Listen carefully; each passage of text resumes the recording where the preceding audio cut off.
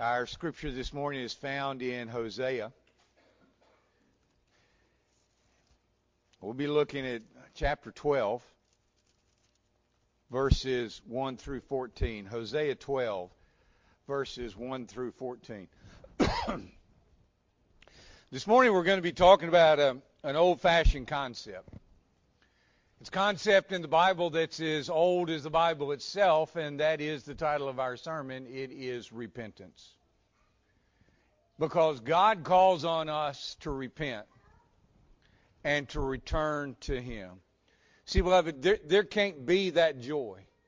There can't be that faithfulness they just sung about until there has been repentance. There has to be repentance. Hosea chapter 12, verses 1 through 14, and in honor of the reading of God's Word, let's stand. Ephraim feeds on wind and pursues the east wind continually. He multiplies lies and violence. Moreover, he makes a covenant with Assyria, and oil is carried to Egypt. The Lord also has a dispute with Judah, and will punish Jacob according to his ways. He will repay him according to his deeds. In the womb he took his brother by the heel, and in his maturity he contended with God. Yes, he wrestled with the angel and prevailed.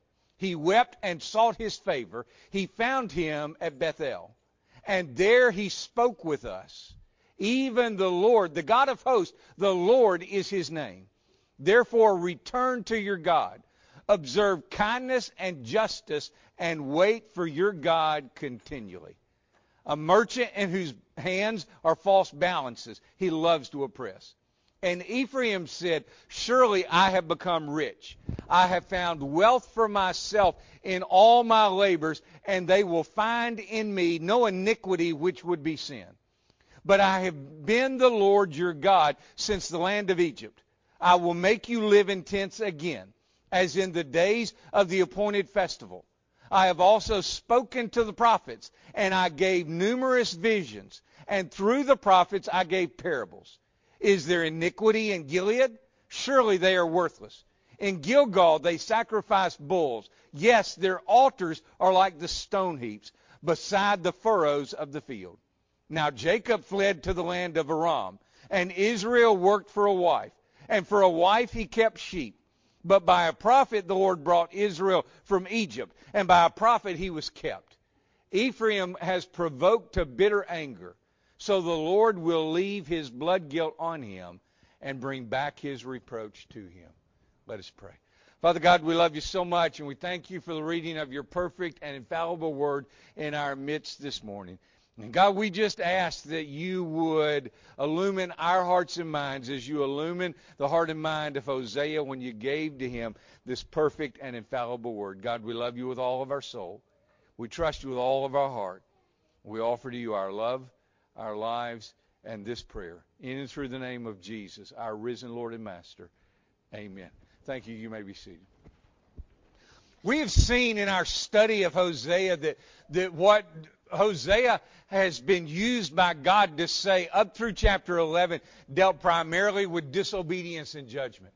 God is saying, you're not paying attention. You're not doing what I have called you to do. And we see, God is getting very specific in chapter 12 this morning. But we saw in chapter 11 that there was a turn. There was a turn to divine compassion. Do you understand, beloved, that God's judgment is never the last word unless we insist that it be? God's judgment is always tempered with God's mercy. God would much prefer that we accept his mercy than endure his judgment. Now, throughout this chapter, we see that God is bringing Jacob up. We saw toward the end of the chapter in verse 13 where he says, by a prophet, the Lord brought Israel out of Egypt. And that prophet is Moses. And so we're going to be looking at Jacob and Moses this morning. Primarily Jacob. In Jacob, we see a man of contradictions, don't we? We see this man that the entire nation takes its name from. And when we look at Jacob, it's a little bit too close to home for us, doesn't he? Because we as Christians are an awful lot like Jacob in our dealings with other people and in the way that we deal with God. But there was something fundamentally right about Jacob. The thing that was fundamentally right about Jacob was that he had a longing to know God. You know, pick your Old Testament saint, whoever it is. David. We know David's problems. We know David's sins. We know everything that David did. But we also know, as the deer pants after the water brooks, so pants my soul after thee, O God. David had a longing for God. Jacob had a longing to know God. Now, you know the story. I mean, goes all the way back to their birth. I mean, they come out and he's grabbing the heel of his brother, of his older brother. And you know how things worked back then, in the way things would have been done. When Isaac died, the inheritance would have been split 2/3 Esau, 1/3 Jacob.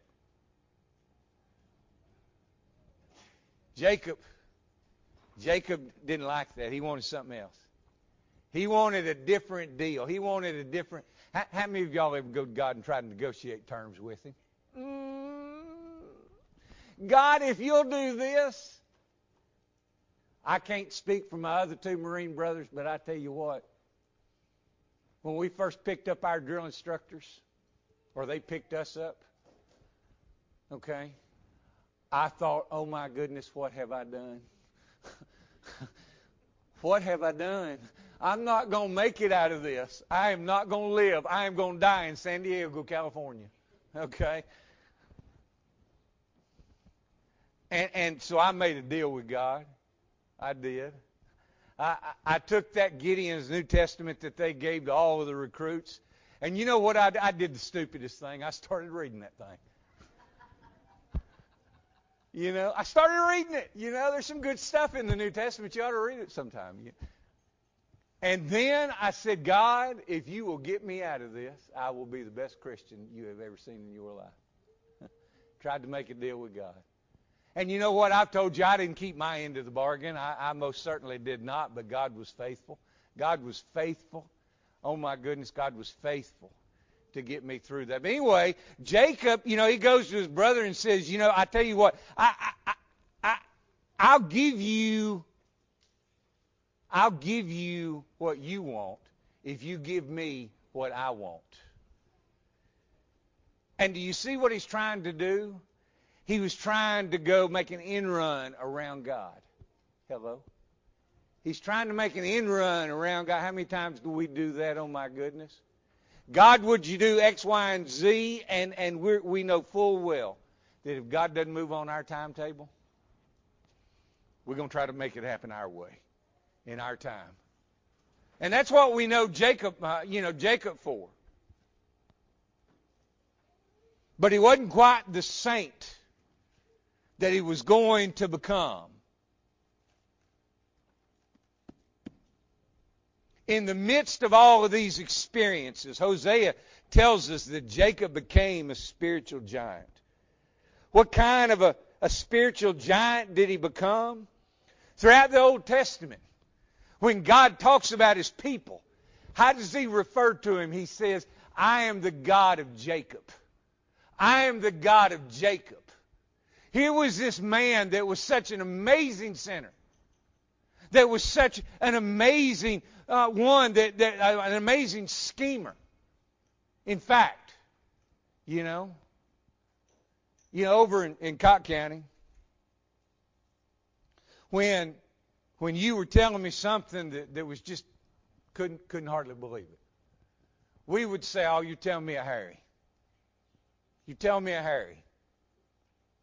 And in ancient Israel, if someone called you a heel catcher, then they were saying that you were a deceiver, that you were someone that was out for yourself.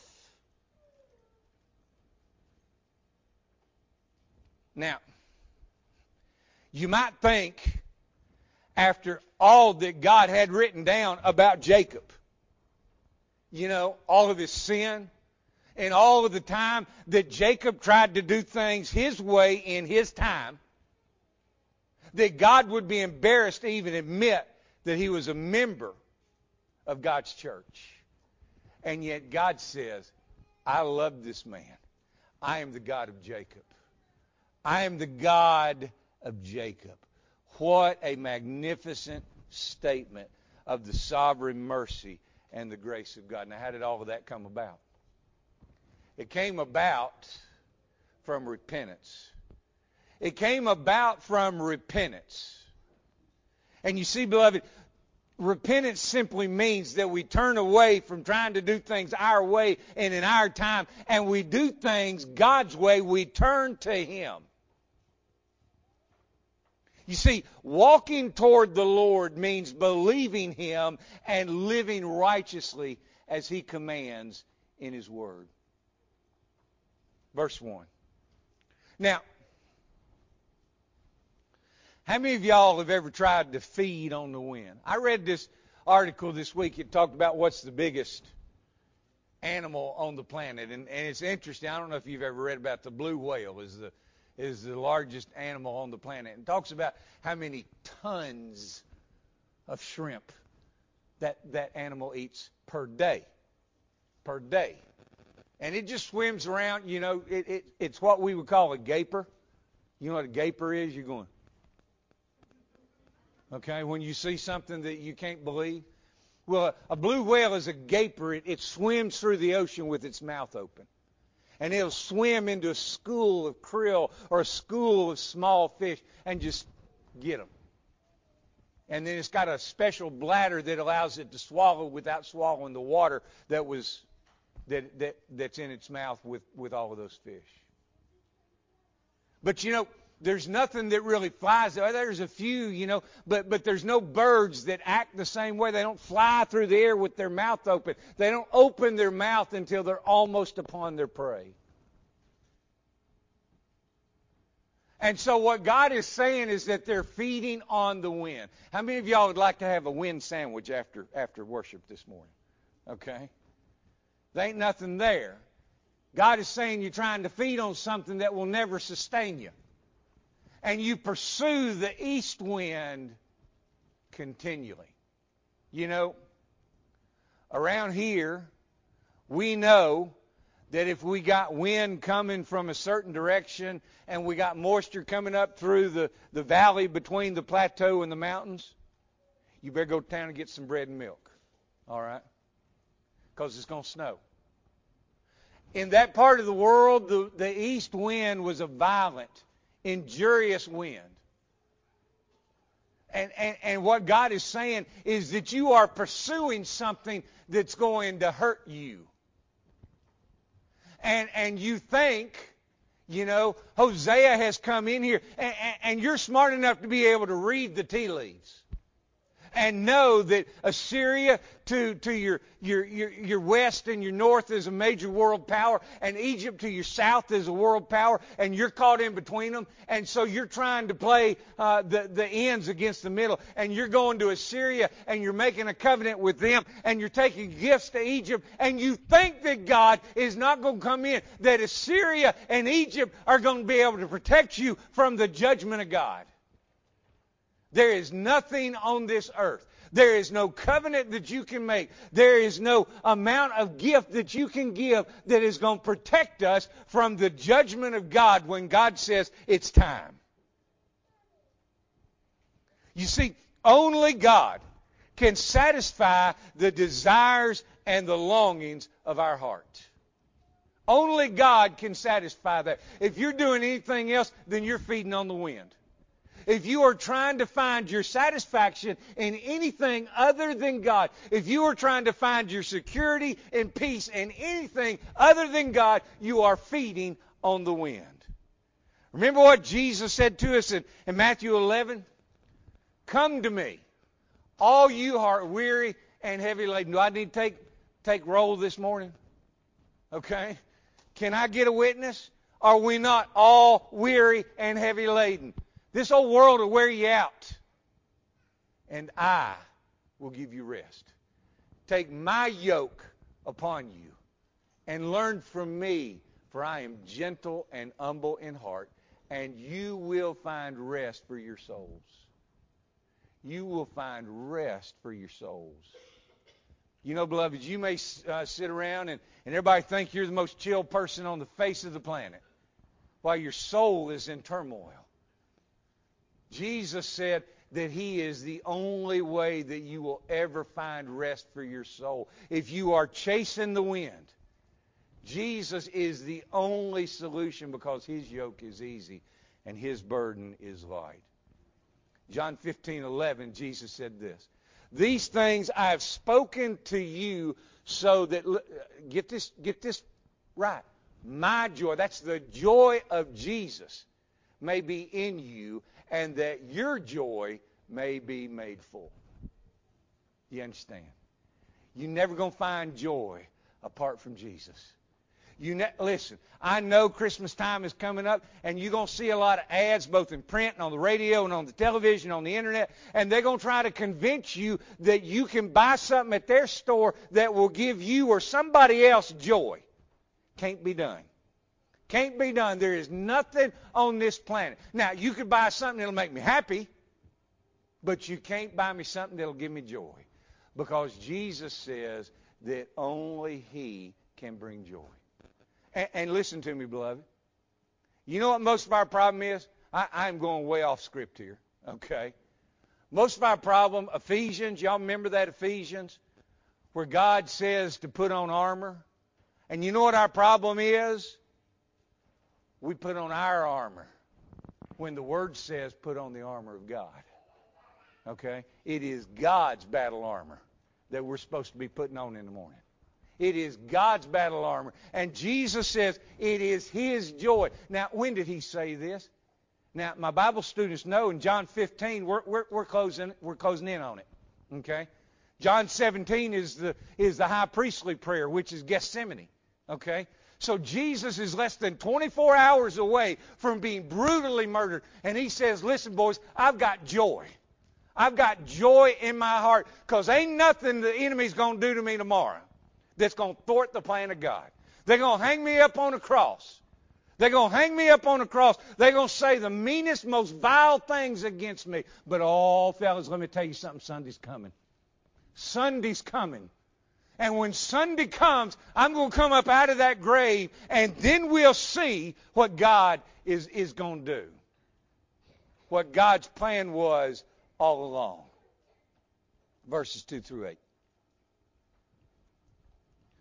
God is looking back, and He says that He's got to have a dispute. And here's something that ought to scare us to death. The end of verse 2. He will repay him according to his deeds. Show of hands. Who wants to sign up for that? Okay? Who wants to sign up for God giving us what we deserve?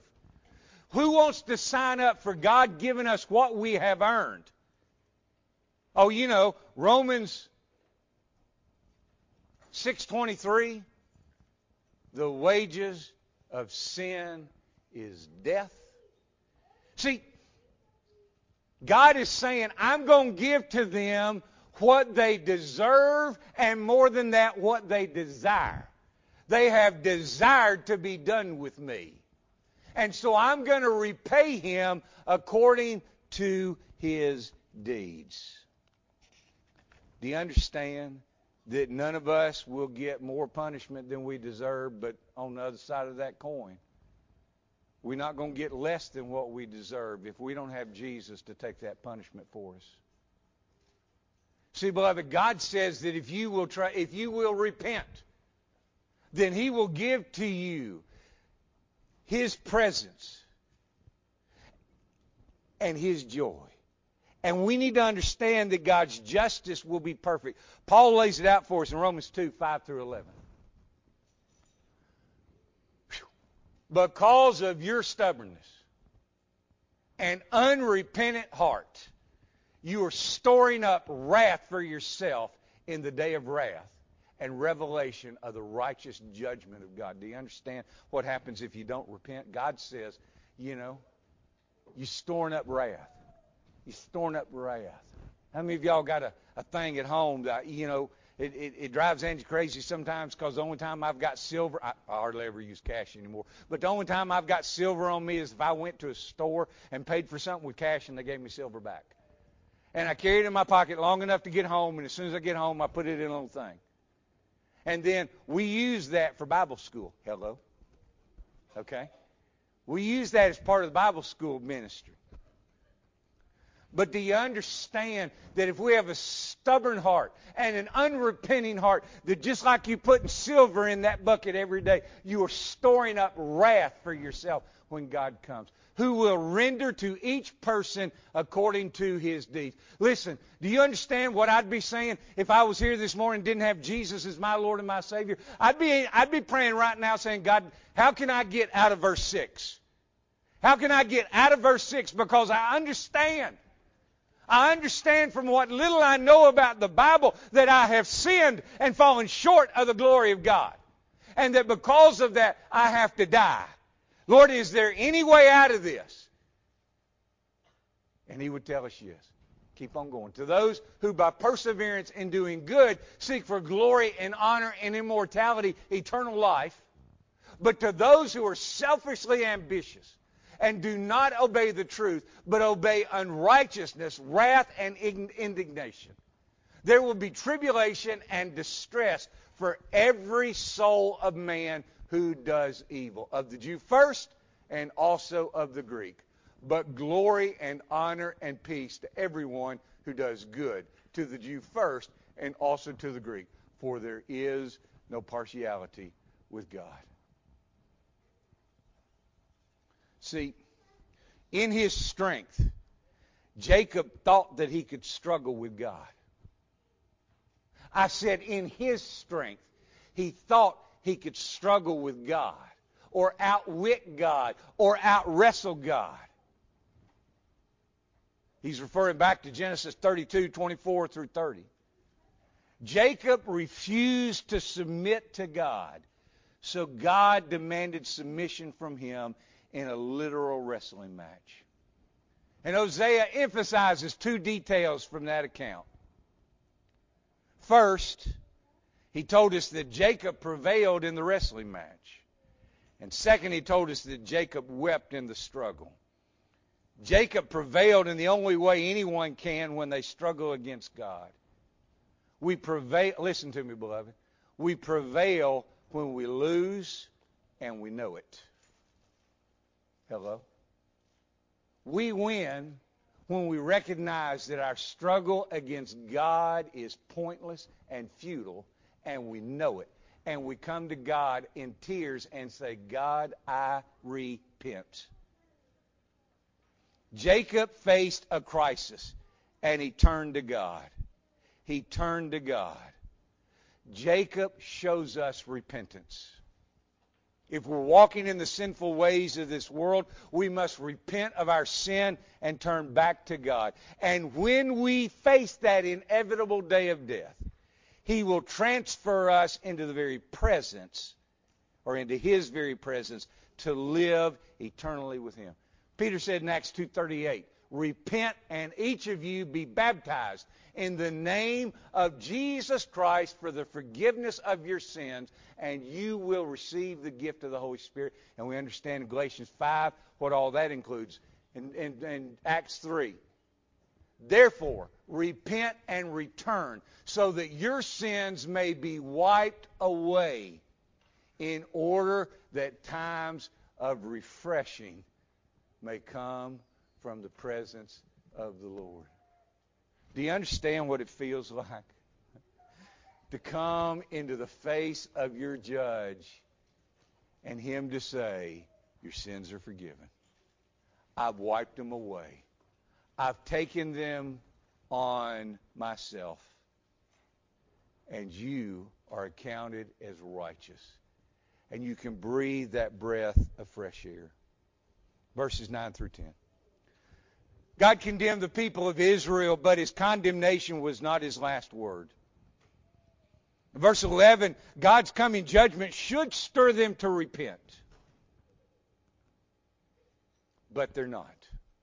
In verses 12 and 13, God's blessing of others should stir us to repentance. You know what happens, though, beloved? You know what happens an awful lot of time? I'm glad that we've gotten over this, or that we don't do this in this community. But I've been in communities where if God's hand was on one church, all the other churches in that community were jealous. Okay? They didn't like it. They didn't like that one church was growing, or that God was doing something in that church. But you know what? When we see God blessing others, it's a blessing to us as well. And it should stir us to repentance. For years, Jacob lived a life of extreme hardship. His own father-in-law deceived him and made him pay an exorbitant price for the wife that he desired. But God blessed him. God blessed him. And Jacob had finally learned what Jesus would come and say in Matthew 6:33. Seek first his kingdom. I mean, there's no simpler way to say it. Seek first his kingdom and his righteousness, and all these things will be added to you. So, in other words, I'm not worried about all of the things of this world. What I'm worried about is seeking God's kingdom and seeking God's righteousness, because I know that as I do that, God is going to give the things that I need to me in my life. Philippians 4:19, Paul tells us, my God shall supply all your needs according to his riches in glory in Christ Jesus. Whew. You know, when I was a young man, I used to like to play a lot of the flight games, flight combat games. And you know what's really cool about those flight combat games? You never run out of bullets. Okay? You never run out of bullets. You never run out of ammunition. Okay? And so you can go up there and fly and just shoot at anything that moves. Okay? Because you're playing in the game and you're never going to run out of ammo. God says, you come to me and I will never run out of what you need in his glory in Christ Jesus. Come to him. Verse 14, God's anger and wrath against sin should arouse people to repent. You notice what I didn't say? That it ought to arouse pagans to repent. Who's the Bible written to, beloved? It's not written to pagans. It's written to God's people. It's written to God's people. Listen to me, it's written to people that ought to know better. All right? It's written to people that say we do know better. And God says, I need you to repent. But instead of repenting, they continue to live in evil.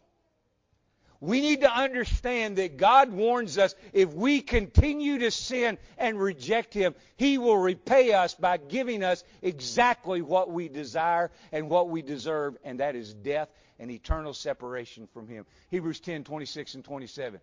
Listen to me, believer. If we go on sinning willfully after receiving the knowledge of the truth, there no longer remains a sacrifice for sins, but a terrifying expectation of judgment and the fury of a fire which will consume the adversaries. God ends the chapter by saying he's going to leave their blood guilt on them and bring back their reproach. Nahum 1:6 says, who can stand before his indignation? Who can endure the burning of his anger? His wrath is poured out like fire, and the rocks are broken up by him. So listen to me, beloved. Will we pour out our hearts in confession? Will we come to God and say, listen, we've tried to live like Jacob in the Old Testament for so long. But we need to have that Bethel experience. We need to have that experience where we come to God in repentance. And we take upon us the yoke of Jesus that he says is easy and light. And we allow him to give us a joy transplant this morning, because that, beloved, is repentance.